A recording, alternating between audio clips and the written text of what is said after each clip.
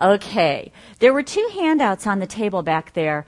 The one that was about, it was called Take Action, is the handout from a couple weeks ago when I completely forgot to bring the handout. And for any of you who wanted that handout, it's there. Tonight, though, I'm going to be sharing the teaching entitled, Be Transformed by the Renewing of Your Mind. So let me just kind of tell you how God directed this teaching to come to be tonight. As I started the summer session, we do our Bible study, our healing Bible study twice a year. We do it in the fall, starting in September. We do it again in the spring, like from March through June, or March through May. And then the rest of the time, we allow the Holy Spirit to just lead us. It's always about healing, but to lead us and direct us on what direction to take. So as I started this summer, I started teaching about faith, but about our faith being manifest in different ways. So God's part is done. It's done. Fran spoke that out, and it is finished. Jesus did everything that is ever going to be needed. He did the work of healing. When he did the work of redemption, when he died on the cross, when he took the stripes on his back, when he did the work, he did it well. He completed it. It's finished. Our part is to believe. Our part is to simply believe. It's not hard. It's like a child believes. Our part is to simply believe. And when we simply believe, we connect and we receive the finished work. So over the last several weeks, I've been teaching about that belief, about that conviction or that being convinced of the truth of the Word, being convinced that the God of the universe has promises in this that are ours, that they're true, that God is faithful to His Word. It's simply believing God at His Word, and that what He says, He does. He's already accomplished, and it's ours. So that's the faith part. But then I started moving in a little different direction. I taught one week about trust. Trust being our leaning on God for support instead of leaning on ourselves. Because in this world, we tend to lean on our own understanding. We tend to try to figure things out and problem solve and be in control, because that's what the world does. So we looked at what trust is and how God says, my best for you, my best for my kids is to lean on me for support, to trust me and not to try to do it on their own. Then the next week after that, I taught about hope. Hope is a step beyond trust, because hope is this thing that rises up in us to expect what we're believing, to anticipate what we're believing, and even to have a confidence and a joy, because you know it's yours, period. Whether you've seen it yet or not, you know that that's your end of the story, because that's what God says. So that's hope, and it's just a powerful, energizing kind of a thing that rises up in you. As you have faith and you trust, hope rises. Then last week or 2 weeks ago, I taught about taking action. And I taught about the importance of action following your belief, and that there should be an action that corresponds to your belief. And we talked about having an aggressive faith or an assertive faith and walking in faith. Now today, this session about renewing your mind, about being transformed, kind of puts this all together. Because in order to believe, we need to have new mindsets and be transformed. And when we're transformed, then we trust. When we're transformed, hope arises. When we're transformed, we take steps of faith.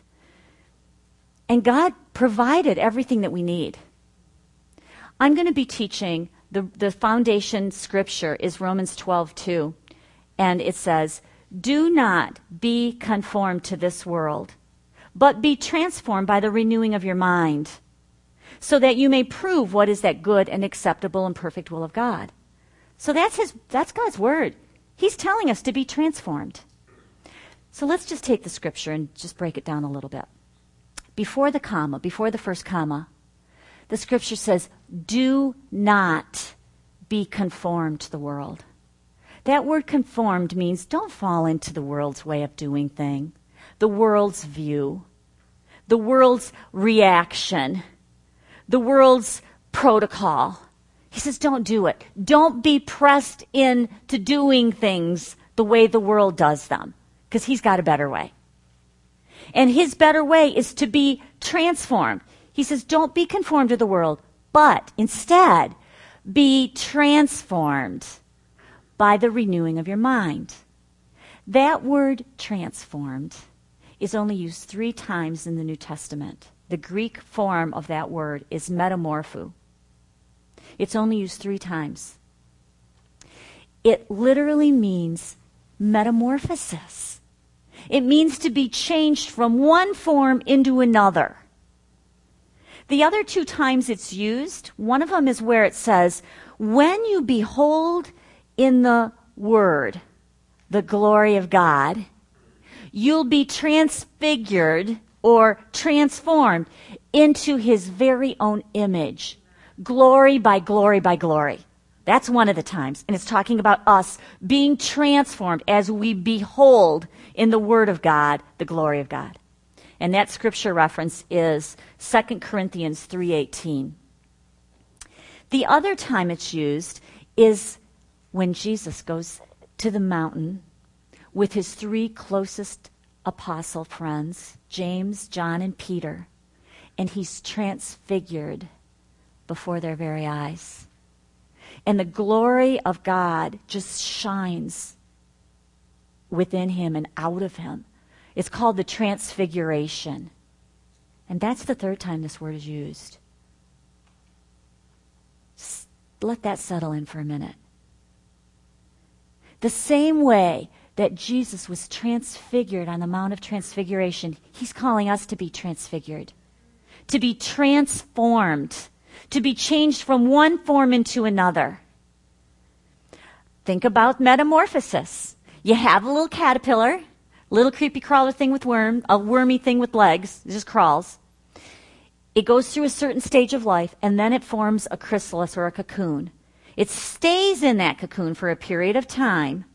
We're going to talk about that later. And then when it comes out, it's a butterfly. It's completely transformed.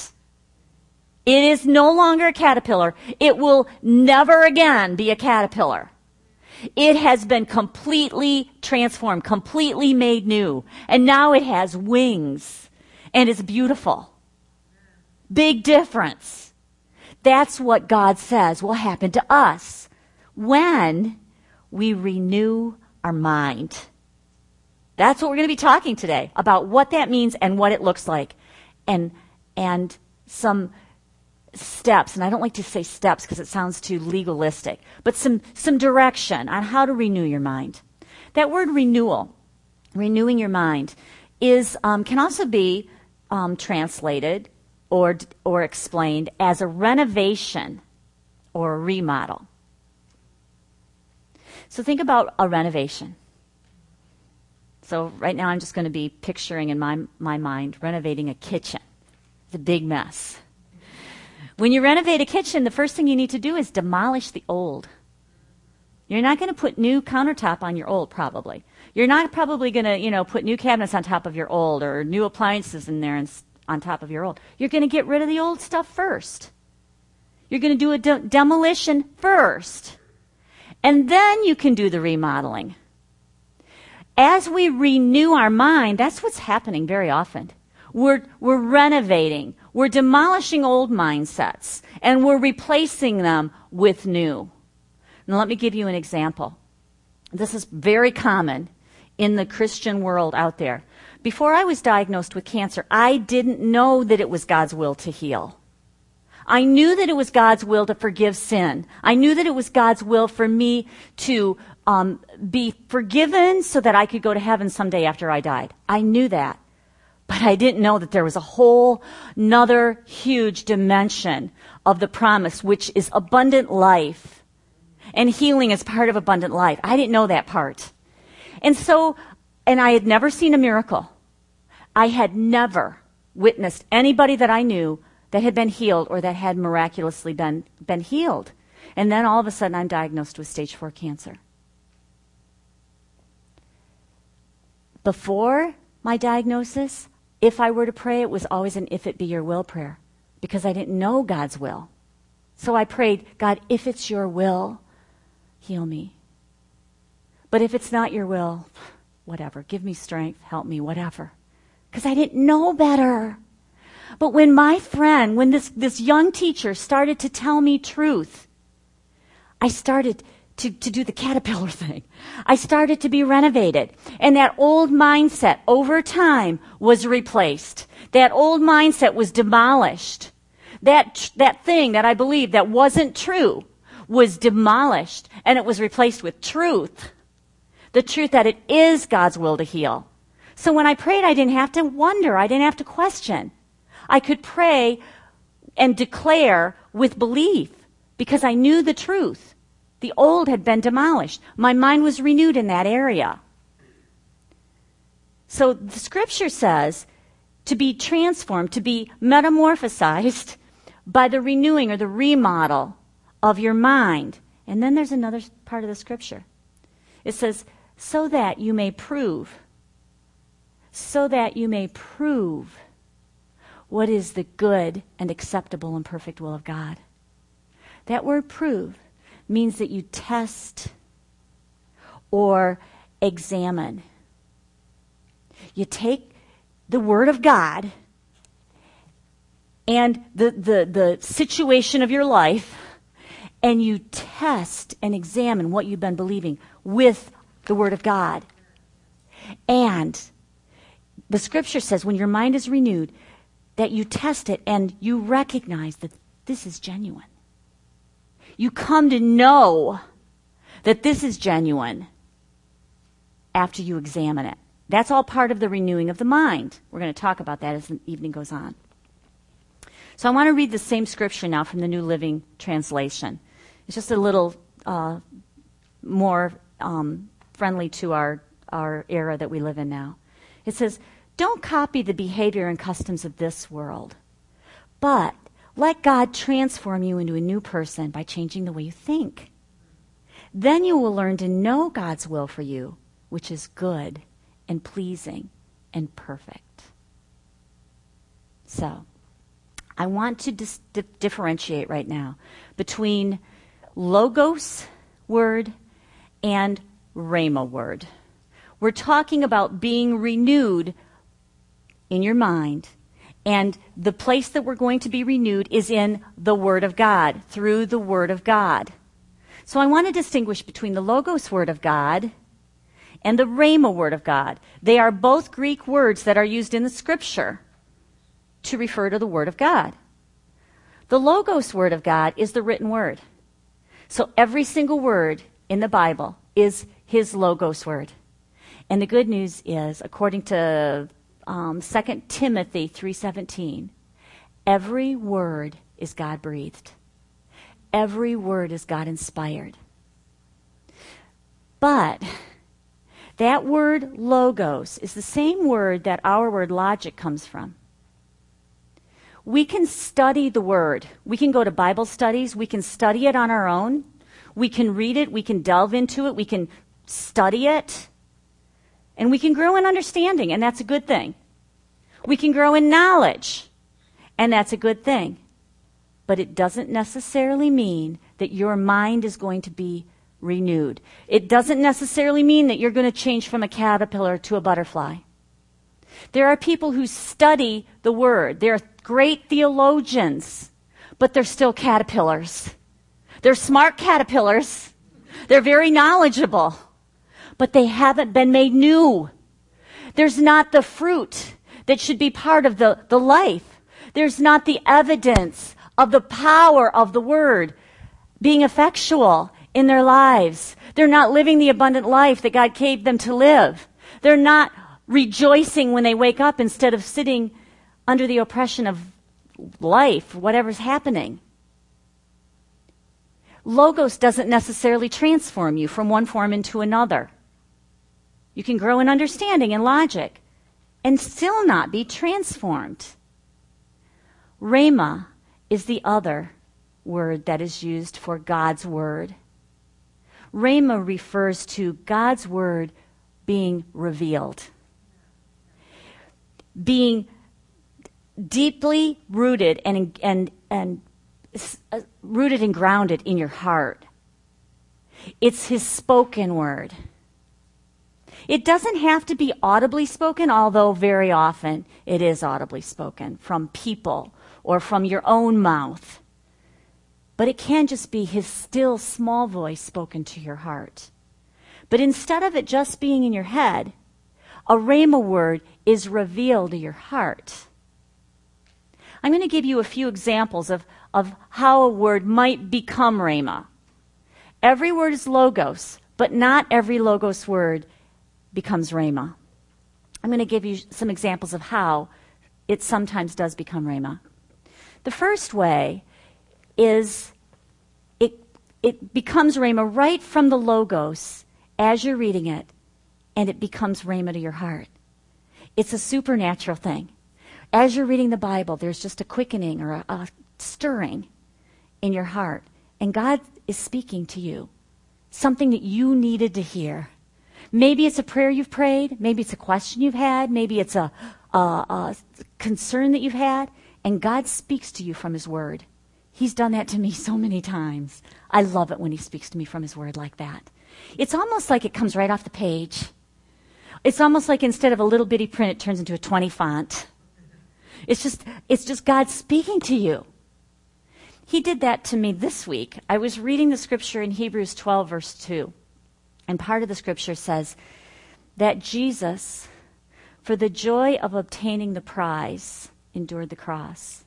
That's just a little piece of that verse. And I was meditating on that. And as I was meditating, and I love that word. And whenever I read it, I just get kind of awestruck with the truth that Jesus loved us so much that he chose to die. And he did it with joy. He didn't have joy when he was enduring the cross. There's no way that could have brought him joy. But he had joy in the prize, and we were the prize. He was so excited to reconcile us to the Father. He was so excited to get that barrier out of the way. He was so filled with joy that he was taking a step that would change mankind for all times. He wanted to do what he did. He did it with joy.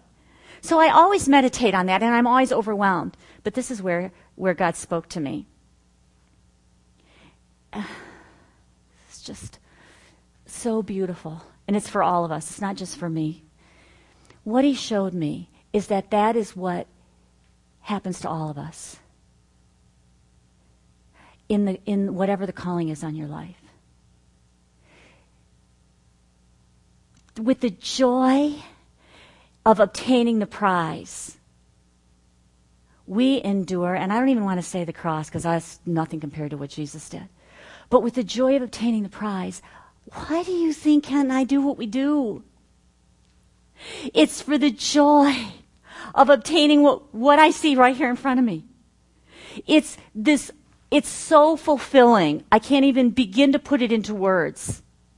I was telling Anne Marie as we were talking, I said, I can't even tell you how excited I get when I see anybody. They can be so very sick, but I don't see the so very sick. I see the healed. I see the finished work. I see the prize. And I get so excited. It's the joy of obtaining the prize reason I do what I do. And that's the truth for all of us. So if you're a teacher, it's for the joy of obtaining the prize of seeing those kids learn that you endure the work of being a teacher.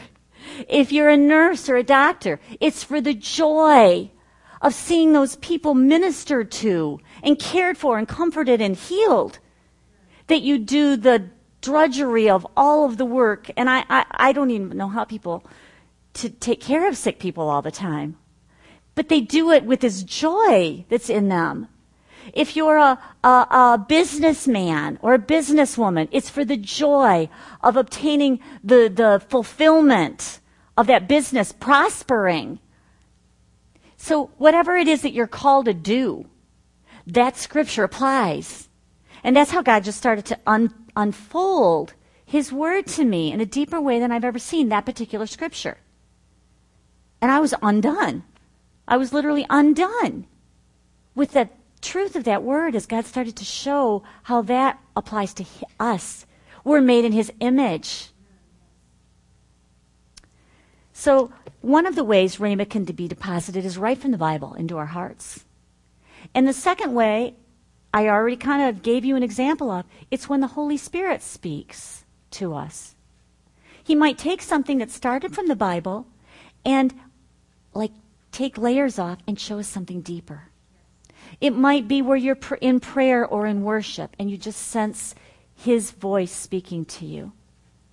So sometimes it's that still small voice that speaks directly to your heart. That's a rhema word. Another way that rhema can be revealed to your heart is through the anointed teaching of a man or a woman or a friend or an anointed conversation. It's almost as if God is speaking directly to you through that person. Has that ever happened to you? Yeah, it happens to me all the time. It's like, God, did you tell them what I needed? Because that's exactly what I needed. And I'm sitting and I'm just in awe that God cares so much that he would have that person prepare that message just for me because that's just what I needed. That's a rhema word, and God is speaking to us that way. And the fourth way that I want to share is what I'm really going to focus on tonight. And that is God's word can become rhema. It can gradually grow into rhema in our hearts as we meditate on the promises of God. Now think of that cocoon. There's a caterpillar. He eats, the very hungry caterpillar. He gets big, he grows. Then he forms the chrysalis or the cocoon, and he stays inside for a while before he emerges as a butterfly. That cocoon part, that staying in that safe place, is our meditation. And while that caterpillar's in the cocoon, a whole lot is going on.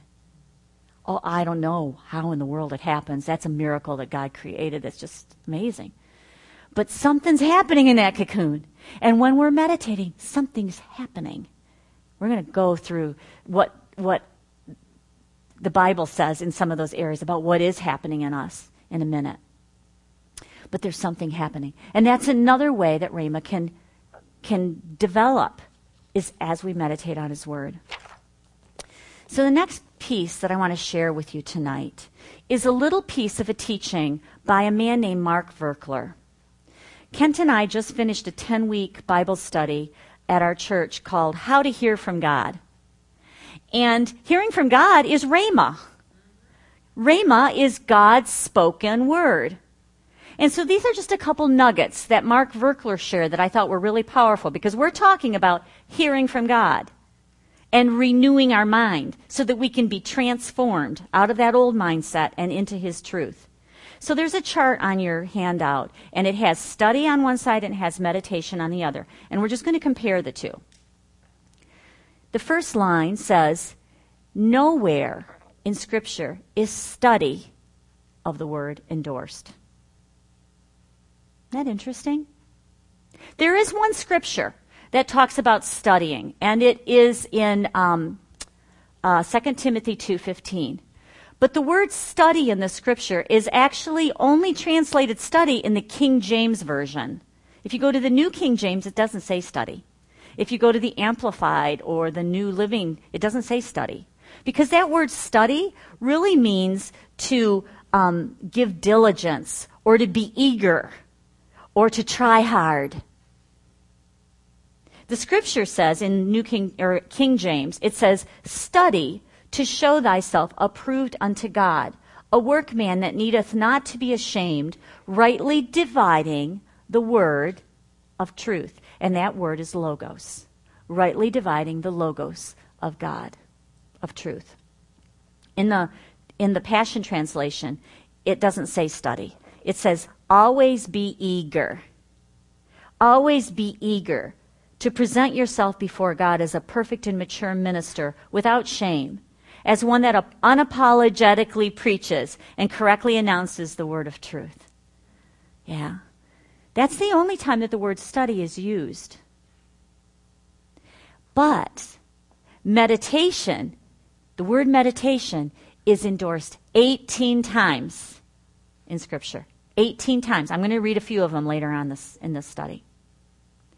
The word study means me in action. Me by myself. Me without God. Meditation is God in action within me. You know, when as I was preparing this message today, I was just thinking about preparing messages, because what do I do? I study the Word. I go to the Word, but you know what? It's not just the Logos and Cindy. It's God with me. I don't do it on my own. I pray. I worship before I start preparing the message. I say, Holy Spirit, I need you. And He does. He helps. He anoints me. He gives me direction. I don't do it with just study. It's God with me. It's not just Cindy. Now let's go back to the chart. Study is me using reason or rationalism. And the definition of rationalism is reliance on reason as a basis for establishing of a religious truth. But meditation is God granting me revelation because my heart and my mind are yielded to Him. It's a difference. Study gives me reasoned knowledge. Meditation gives me revelation knowledge. Study results in wisdom from below, like earthly knowledge, natural knowledge, and it can even be demonic knowledge. But meditation results in wisdom from above. And according to James 3:17, that wisdom is pure and peaceable and gentle. Through study, Scripture often remains logos. And so you increase knowledge and you increase understanding, but you might not be transformed by the renewing of your mind. And you might stay in that place of being conformed to the world. You might still be that caterpillar. But with meditation, Scripture becomes rhema. And your mind is renewed, and you are transformed into that new being. Listen to the Scripture. This is Romans 10:17. So then, faith comes by hearing, and hearing by the Word of God. Faith comes. And that word hearing is the Greek word, I didn't look up how to pronounce it. Echo? I don't know how to pronounce that word. But that word hearing means to have audience with. Faith comes by having an audience with God and hearing His voice.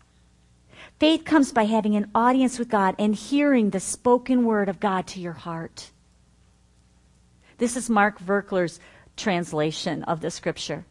So faith comes by having audience with God through the fellowship of the Holy Spirit and hearing His voice in my heart. Wow. There's a big difference between study and meditation. So this next piece, that's the title on your paper is The Senses of the Heart, is another little piece of Mark Verkler's teaching that I thought was really powerful. In Hebrews 11:1, the Scripture says, now faith is the substance of things hoped for and the evidence of things not seen. And when we break that Scripture apart, we think of the evidence of things not seen being, faith is the evidence of what you haven't yet seen with your eyes, your senses, your physical eyes, your physical ears. You haven't heard the report. You haven't seen the report. You don't feel it in your body yet, but you believe it. That's faith. But Mark Verkler talks about these other senses, not the natural senses of seeing, hearing, feeling, touching, tasting, but he talks about the senses of the heart. And what he teaches is that when we give God that part of us. When we offer him and yield those senses to God, we open ourselves up to Rhema. We open ourselves up to seeing and hearing and knowing his will for us in our heart, not just in our head. So here are the 5 senses of the heart. The first sense of the heart are the ears of our heart. So when we yield God the ears of our heart, we're offering him our whole attention as we begin to read his word.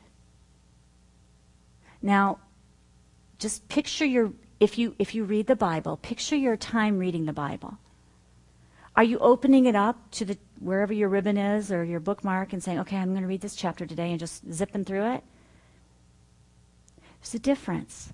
Or are you offering God your full attention? Incline your ear to his words and have an attentive attitude so that you're carefully listening to what he's saying to you from the passage. Proverbs 4:20 says, my child, my daughter, my son, pay attention to what I say. Listen carefully to my words.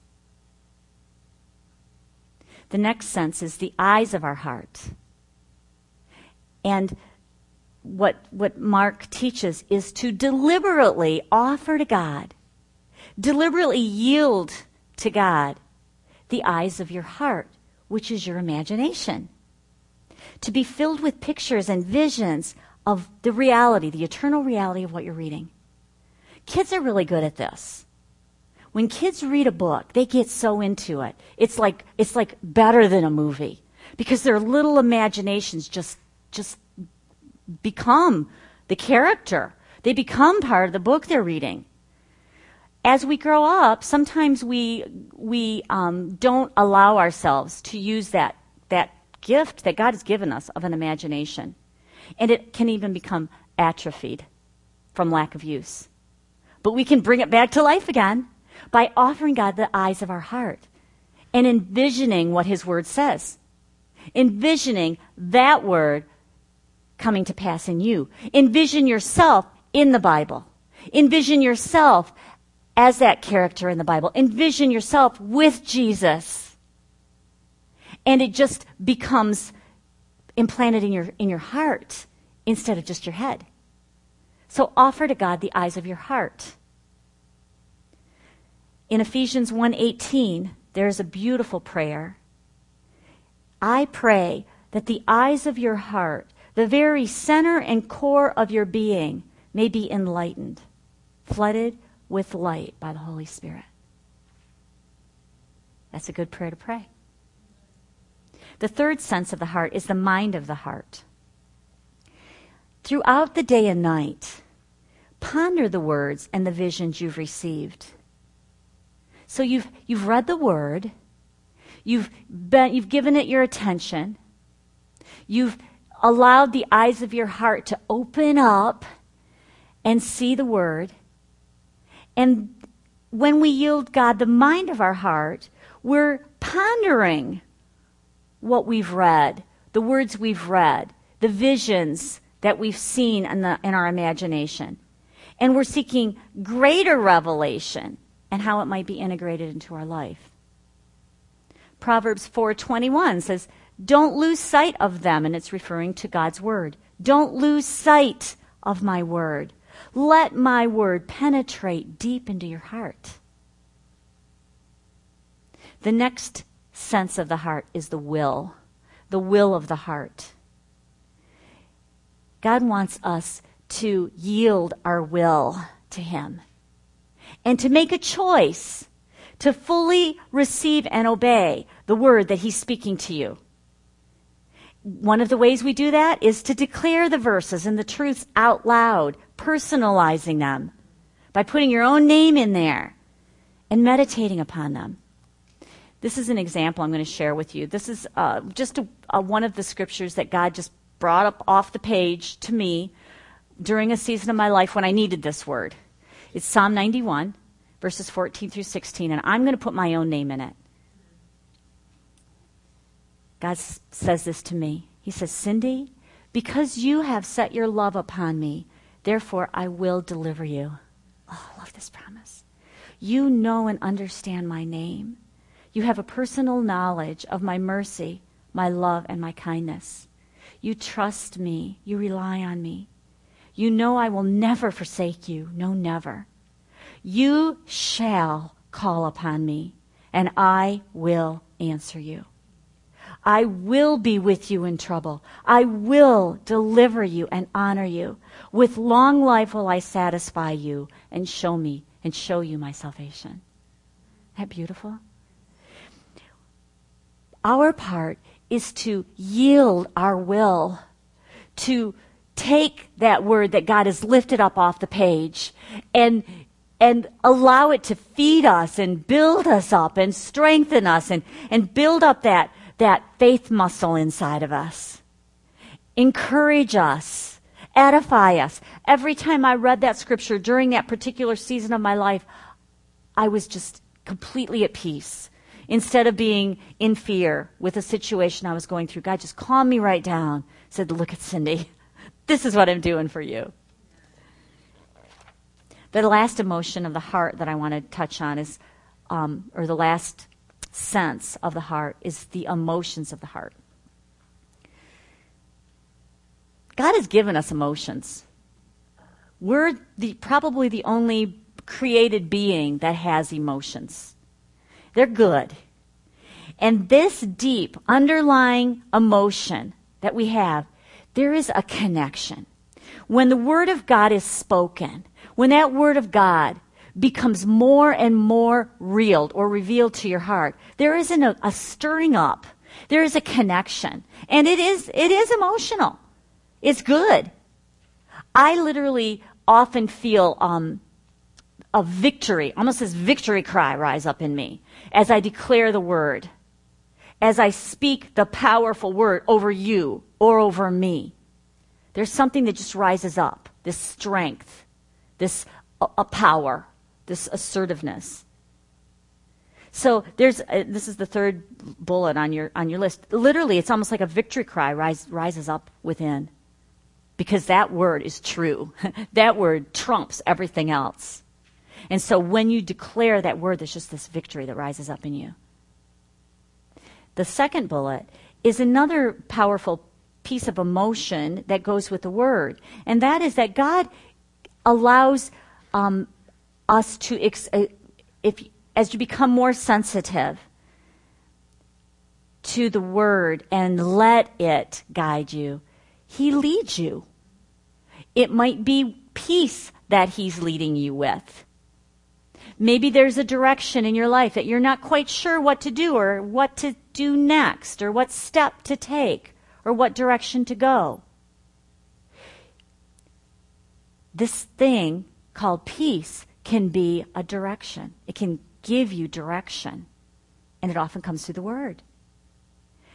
Another thing that often leads me is unrest. If I have a check, I call it a check. There's something that just doesn't feel right. But that's directing me not to go that way. So that's another way that the emotions of our heart, if we yield ourselves to God, He can direct us with peace or with a lack of peace. So we have all of these emotions of the heart, and God says, yield yourself to me. Yield yourself to me, and I will be there. I will direct you. I will speak to your heart, give you direction. So the next thing I want to do is I want to share I want to expose 3 twists of the enemy on meditation. I'm going to get those out in the open, and then we're going to look at what biblical meditation is. I'm going to give you some how-tos. So when you go, it's very practical. You're going to love this. So here's the 3 twists. You're not going to love this. But it's important to know this. There are 3 twists that I want to expose right now. The first one is, first of all, meditation is God's idea, and it's good. But the enemy has taken this good thing called biblical meditation, and he's twisted it into a negative, and it's called worry. We're really good in this world. This is the world's thing. The world is really good at worrying. Worrying is meditation. Worrying is meditating. But it's in the negative. And what it does is, again, it's one of the enemy's deceptions. What it does is it gets your focus on the problem, and you divert your focus from the promise. Your promise, the good news, you're being diverted from as you're spending your focus, you're spending your energies, both in your head and your emotions and your heart, on that negative thing. And it's leading you into fear instead of into faith. It's leading you away from faith and into fear. It's meditation in the negative. The second twist, the second demonic twist, evil twist on meditation is what's called spiritual meditation. And it's, again, very prevalent out in the world. It's the world's way. It's based on Eastern religion like Buddhism and Hinduism. And it's, I don't research what it is because I won't do it, but basically it's emptying your mind instead of filling your mind. And there's often relaxation exercises that go along with it. So there's emptying your mind and the relaxation things that go with it. It really angers me. I've seen this done a lot in schools, in classrooms. When I was a teacher, I literally went to my principal and I was very adamant that this should not be happening in our classrooms. Because what they're doing is they're teaching these little ones to do something that can open their mind to familiar spirits. Because it is spiritual, but it's not Holy Spirit. It's not God. So that's just a caution, because it's one of the enemy's twists. Meditation isn't emptying your mind. Biblical meditation is filling your mind with the Word of God. And I'm going to go through that in a sec. So that's another twist, enemy's twist on meditation. And here's the third one. This one's really subtle. It sounds holy. It sounds really good. But it is one of the twists of the enemy. And the twist is that there is a lie that just simply, repetitively confessing Scripture over and over will get God to heal you. No. God already healed you. You don't have to get Him to heal you. He already did the work. When we believe that when we repetitively repeat Scripture, that God is going to heal us, it's a works mentality. God heals through grace, just like He saves through grace. His part is grace. Our part is believing. Our part is simply believing. Now, I am going to talk about declaring the Word. I am going to share that. So it is a very important piece. But if you just repetitively repeat Scriptures and think it's going to get God to heal you, you're believing a lie. Faith is not just having a need and knowing a promise. Faith is not just a confession. Faith is who you are. Faith is when you come out of that cocoon and you're a butterfly. That's what faith is. So what we're going to do now is we're going to look at what biblical meditation is. I'm going to look at 2 scriptures, and then I'm going to share this amazing teaching that will show you the steps of biblical meditation and how there's like a continuum of growing in this process of meditation. So here's 2 scriptures. The first one is Joshua 1:8. The word says, "Keep this book of the law always on your lips. Meditate on it day and night, so that you may be careful to do everything written in it. Then you'll be prosperous and successful." That's good report. God says to take the word, keep it on your lips. So there is an important part about speaking it. We're going to talk about that in a minute. He says to meditate on it day and night and day. Observe it to do. Last week we talked about taking action. When God gives you direction, take action. And then you will be prosperous. You will be successful in life. but meditation is the key. And then in Psalm 1, verses 1 through 3, oh, the joys of those who do not follow the advice of the wicked, or stand around with sinners, or join in with mockers. I would like to just put world view on those first verses. Don't be conformed to the world's way, but instead, they delight in the law of the Lord. They delight in the law. We could also use the word word. They delight in the word of the Lord, meditating on it day and night. They are like trees planted by the riverbank, bearing fruit each season. Their leaves never wither, and they prosper in all they do. So the connection between meditating day and night, being fruitful, and prospering in all they do. So let's look at meditate.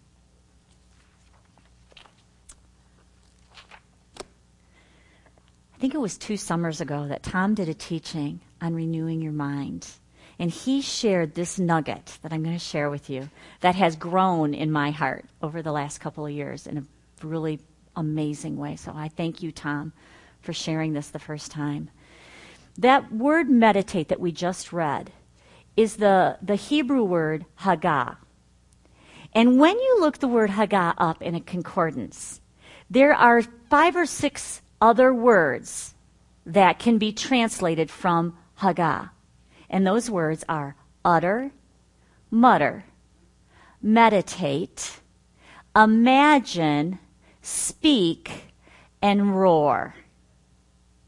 It's interesting the order that those words come in the concordance, because that is what I see as we grow in meditation. They're in that order. At the steps, and again, I don't like to use the word steps, but I'm going to. The steps of meditation are in that order. So let me show it to you. The first step of meditating. First of all, what are we meditating on? The Word of God. The Word is seed. The Word is seed. And the first step of meditating is the uttering and muttering of the Word, which just means that we're speaking it out loud. We're speaking those promises out loud. So the seed of the promises of the Word are going into the soil of your heart. Now think about a seed. A seed, when it's not planted, doesn't look like it's living. It's just a dry little tiny thing. And when that seed is put in the soil, it germinates. Forgot your name. Anne-Marie. Anne-Marie, as you've been speaking the Word, and it's going, you've been speaking it out loud, and it's been going into your heart, it's germinating. You might not feel it, you might not know it, but it's germinating. So when a seed goes under the ground and you plant it in the dirt, you don't see it come up right away, but something's happening under the ground. It grows a little teeny root, it grows a little teeny sprout, but you don't see a thing. But it's sprouted, it has germinated. And when you are reading those words out loud, it's happening. Another analogy I like to use is that of becoming pregnant. So when a woman becomes pregnant, there's 2 seeds that join together, and there's conception. A woman and the man don't usually know when she's become pregnant, but she's still very pregnant. That seed is fertilized. It is in the womb of the woman, and it's someday going to be a baby. So when we take in the seed of the Word, as we utter and we mutter it, we are conceiving a promise. We're getting pregnant with a promise. Or that seed is germinating. Then, number 2, then we meditate. Meditation is when we think about that word. So you've got the promise, you've been speaking it out loud. But now instead of just speaking it out loud, you're thinking about it. You're pondering it. You're contemplating it. You're focusing on it. Talking to God about it. Asking God questions about it. Maybe talking to other people about it. You're meditating on it. I know one of the scriptures that when I was first, had my little blue book, just like yours, little Charles Capps book. One of the scriptures in there that just would, every time I read it, it would just overwhelmed me. It was the one that said, the same Holy Spirit that raised Jesus from the dead dwells in me. And I would just sit and I would just contemplate that. The same Holy Spirit. So here Jesus was dead. He died a brutal death. He was in a grave for 3 days. And the power of the Holy Spirit raised him from the dead. And he didn't get raised from the dead brutally beaten and half dead. He was fully alive. Fully alive. But that same Holy Spirit is in me. That same degree of the Holy Spirit is in me. That's what the scripture said. And I would read that and contemplate that, and it would just overwhelm me. So meditating is a step beyond just reading the scriptures out loud.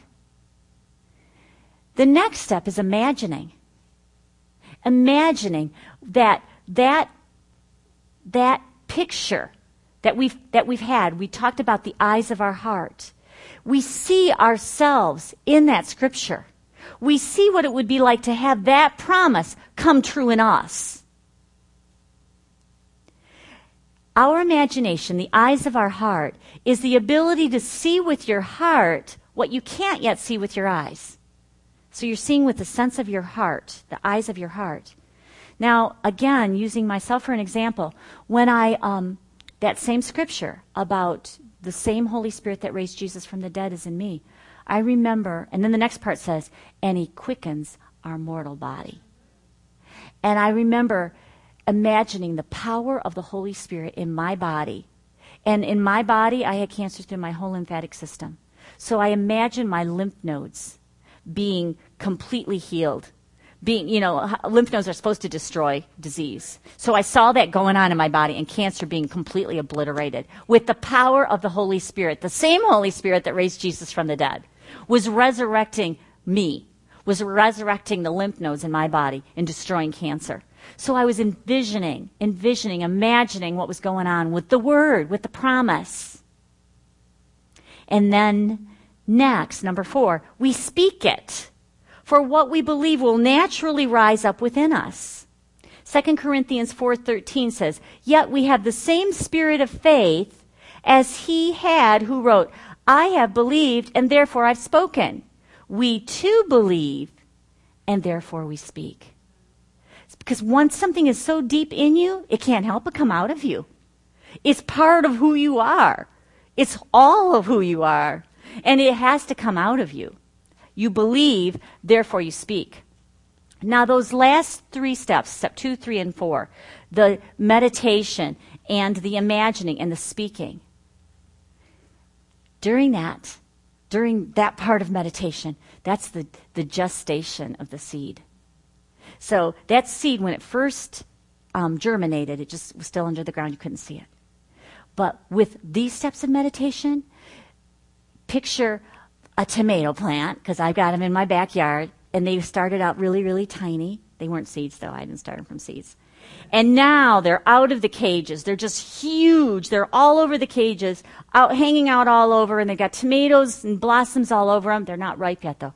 But this huge, beautiful plant. That's what happens through meditation. It grows and it grows, and it's healthy and it's strong and it's green and it's full of life.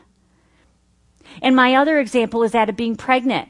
With your meditation, with your imagining, and with your speaking, it's like a woman who gets more and more and more and more pregnant till she can't hide it anymore. That baby is getting big, and it moves, and she can feel that baby move, and she knows that baby's in there. It kicks, its heartbeat. She sees the ultrasound. She knows that baby's there. And she's imagining, and mama's imagining holding that baby and having that baby in her arms and imagining that baby in her arms and growing and thriving. That's what's happening during those steps of meditation. That's what's happening in the spiritual realm. And it's more real than being pregnant. It's more real than my tomato plant. It's a whole lot more real.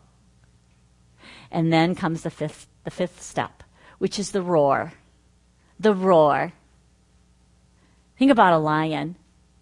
When there's a lion in the jungle and it roars, every creature in that jungle knows that the lion's there. That's what happens when we roar. That thing that's inside us, that belief, that faith that's inside us is refusing to keep silent. It's refusing to be held back. Faith is making itself known. Amen. Amen. Amen. So what I want to share now, I've already shared a little bit of what it looked like and felt like in me, but I want to go back. And I want to just I didn't know all this when I was going through this process, but in hindsight I look back and that's exactly what happened. And it's happened numerous times as I believed for different things, as I have stood on God's word for different needs or different seasons of my life. But the one I want to share is at the very beginning, when I was first coming to know truth. And the uttering and muttering thing, my friend Jenny, my mentor, gave me that little blue book, just like Lori gave you, Anne-Marie. She gave me that little book and she said, Cindy, this is your medicine. Read these out loud every day. And I did. I took that little book home and I started reading those scriptures out loud. They didn't feel real to me. The promises of God, it was good news, but it didn't feel real to me. I would read them out loud and it gave me something I could do when the doctor said there was nothing I could do. So that was good. But I didn't really believe it, or at least I didn't think I did. But I just kept doing it. But what I didn't know was that seed was going in. And I did get pregnant with the promise. I didn't know I was pregnant. I didn't know it. I couldn't see it. I didn't feel it. But it was going in. Then, like I said, I started contemplating. I started imagining. I started focusing. I started talking to God about the scripture. I started personalizing it. Nobody told me to do that. It just kind of naturally happened as I was developing my walk with God. And as I did, it got bigger and bigger and bigger in me. That promise became real to me. Remember how I said logos can become rhema? That's what happened. It didn't happen all at once. It happened gradually. But it started to become real to me. And then I remember the part about speaking. I believe, therefore I speak. I remember I talked to a lot of people. I couldn't not talk. It was such a big part of my life. But I remember one particular person I talked to was the principal at the school that I worked at. And we worked very closely together because of the job I had. She was a really good friend, but we worked close together. And she was a person I went to daily. And every day I was telling her what God was showing me, or the God incident that happened that particular day, or how a certain prayer had been answered. I didn't have my good report. I still was diagnosed with cancer. I still had all kinds of tests to show cancer in my body. But I was growing in my walk with God. And every step of the way, I spoke about it. I went and talked to my friend about it. When I was baptized with the Holy Spirit, I had to go and tell her all about it. When I was water baptized, I had to go and tell her about it. When I had a good report from the doctor, oh boy, did I have to go and tell her about it. And I just walked through that whole season talking to this person. I'll tell you the end of my story in a second. But the next fall, she caught me in the hall one day. And she said, Cindy, do you have a minute? And I said, yeah. And she says, come here in my office for a sec. So I went in her office. I thought it was a school thing. Closed the door. And she said, will you pray with me for salvation? Yeah. It was that speaking. She saw God. She saw what God did in me. She saw something new in me, and she wanted what I had.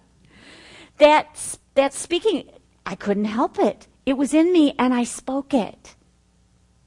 But then comes the roar, number 5, the roar. And as I look back at that season of my life, there was one particular day where that roar rose up in me. And for those of you who know me, that's not typical. I know it was God. I know it was the Holy Spirit that was stirring so big in me. But on that day, it was the day that I was scheduled to have exploratory surgery. And up until that point, I didn't know that I was healed because I couldn't see what was going on inside of my body. It's a long story, but there were ups and downs in my journey. There were a lot of divine delays in my journey. There were tests that were confusing. There were some good ones and then some more bad ones, and there was just a lot of stuff going on during that season in the medical realm. So they decided to do exploratory surgery, and I agreed to have the exploratory surgery. So that day, the surgery was scheduled, and I wasn't scheduled till late in the day, so I wasn't able to eat or drink from midnight the night before, and I had to go all day without eating. So I was trying to keep my mind off of that. And I decided to go outside and do some gardening because I love gardening. And I went out in my backyard, and I had a lilac bush, and it was late June, so all my lilacs were dried little clusters of dried lilacs. And I remember I got my pruning scissors, and I went out there, and I started to prune off these dead lilacs. And as I did, that roar rose up in me. As I cut off those dead lilacs, I saw them like cancer that was completely dead and dried up. I'd cut off a dead bloom, and I'd just heave it to the ground. I'd cut off another one and heave it to the ground, and I started, this roar just rose up out of me, and I was loud. And I was saying, cancer, you're dead. Cancer, you have no place in my body. Every single disease cell, every single cancer cell is completely destroyed, completely rooted out of my body, and I would just heave those things to the ground. And I was speaking life. God, you healed me. You died for my healing. I'm healed. I know I'm healed. I know that I know that I know that I know I'm healed. And as this roar was just rising up out of me, the tears were pouring down. And it wasn't tears of sadness. It wasn't tears of fear. It was tears of absolute passion in the truth of God's word and knowing that that was his promise for me. Knowing that was his promise for me. And that day, after I had the surgery, came in to the recovery room, and when I came out of the anesthesia, he was there, and he said, "Honey, there's no cancer in your body. There's no cancer in your body. You are well." And the pregnancy that I had gotten so big with, the pregnancy with the promise, I delivered that promise that day. And I was healed, and I am healed, and I'm going to stay healed all the days of my life. And that's your promise. That's your word. Praise you, Jesus. Praise you, Jesus. Now, I want to close with one last scripture. This is Luke 1:37. Luke 1:37. And this comes from the account where the angel Gabriel is inviting Mary to be the mother of the Messiah. And when Gabriel comes and tells Mary all about this, Mary has to make a decision. She has to decide whether to believe and receive or to say, no, thank you. There's no way that she could begin to understand the magnitude of what Gabriel was telling her. First of all, the Jewish people believed Messiah was going to be their king. And a king is usually a big, strong person, not a baby. But the angel was saying, Mary, God wants you to be the mother of the Messiah. She couldn't understand that. Not only that, she was a virgin. She wasn't even married yet. There's no way she could understand it. But a word that's spoken from God doesn't have to be understood. It only needs to be believed. And she chose to believe it. And then Gabriel said, with God, Mary, with God, nothing is impossible. With God, nothing will be impossible. And she received that promise. She received that word, and she said, okay, so let it be done unto me according to your word. In that scripture, it says nothing will be impossible with God. The word nothing is made up of three words, three Greek words. No, thing, rhema. The angel said, for with God, no thing that's rhema, no thing that God has revealed to your heart will be impossible. And then when Mary said, so let it be done unto me according to your word, she said, Okay, let it be done to me according to your spoken word, according to that rhema that you've spoken to me. When we renew our minds with the word of God and we become transformed, that's what we're doing. We're receiving God's word. We're saying, God, let it be done to me according to your word. And God says, this is his word. He says, no thing that I've revealed to your heart will be impossible. But I'm going to say one thing this is tough love. If it's not rhema, if that word is logos, if you've studied it out, if you've memorized it, if it's in your brain, but if it's not in your heart, it might be impossible. Because in order for us to receive it, we have to believe it. So this process of renewing your mind is big. It's amazing. God gave us the way to receive every one of his promises. And that way is renewing our mind, being made new. I'm not the same person I used to be. I believe with every fiber of my being in God's will to heal, not just me, but all of you. And when I pray with, everything in me. Fervent, effectually, with the word of God, believing the word of God, because he's revealed his word to my heart. I've seen it through experience. I've seen healing through experience. But even if I hadn't, his word is real. His word is the final word. Whether you've seen it yet or not, it doesn't matter. His word is more real than anything that you've heard in the natural, anything you feel in the natural, anything your doctors told you. His word is more real. Renew your mind to his word. So this last statement on your paper and on mine, we need to agree with God. Our thinking and our perception needs to line up with how God sees things. Our renewed mind will change what we see. Our renewed mind will change what we say. And the impossible will become possible. Amen. Amen. Amen.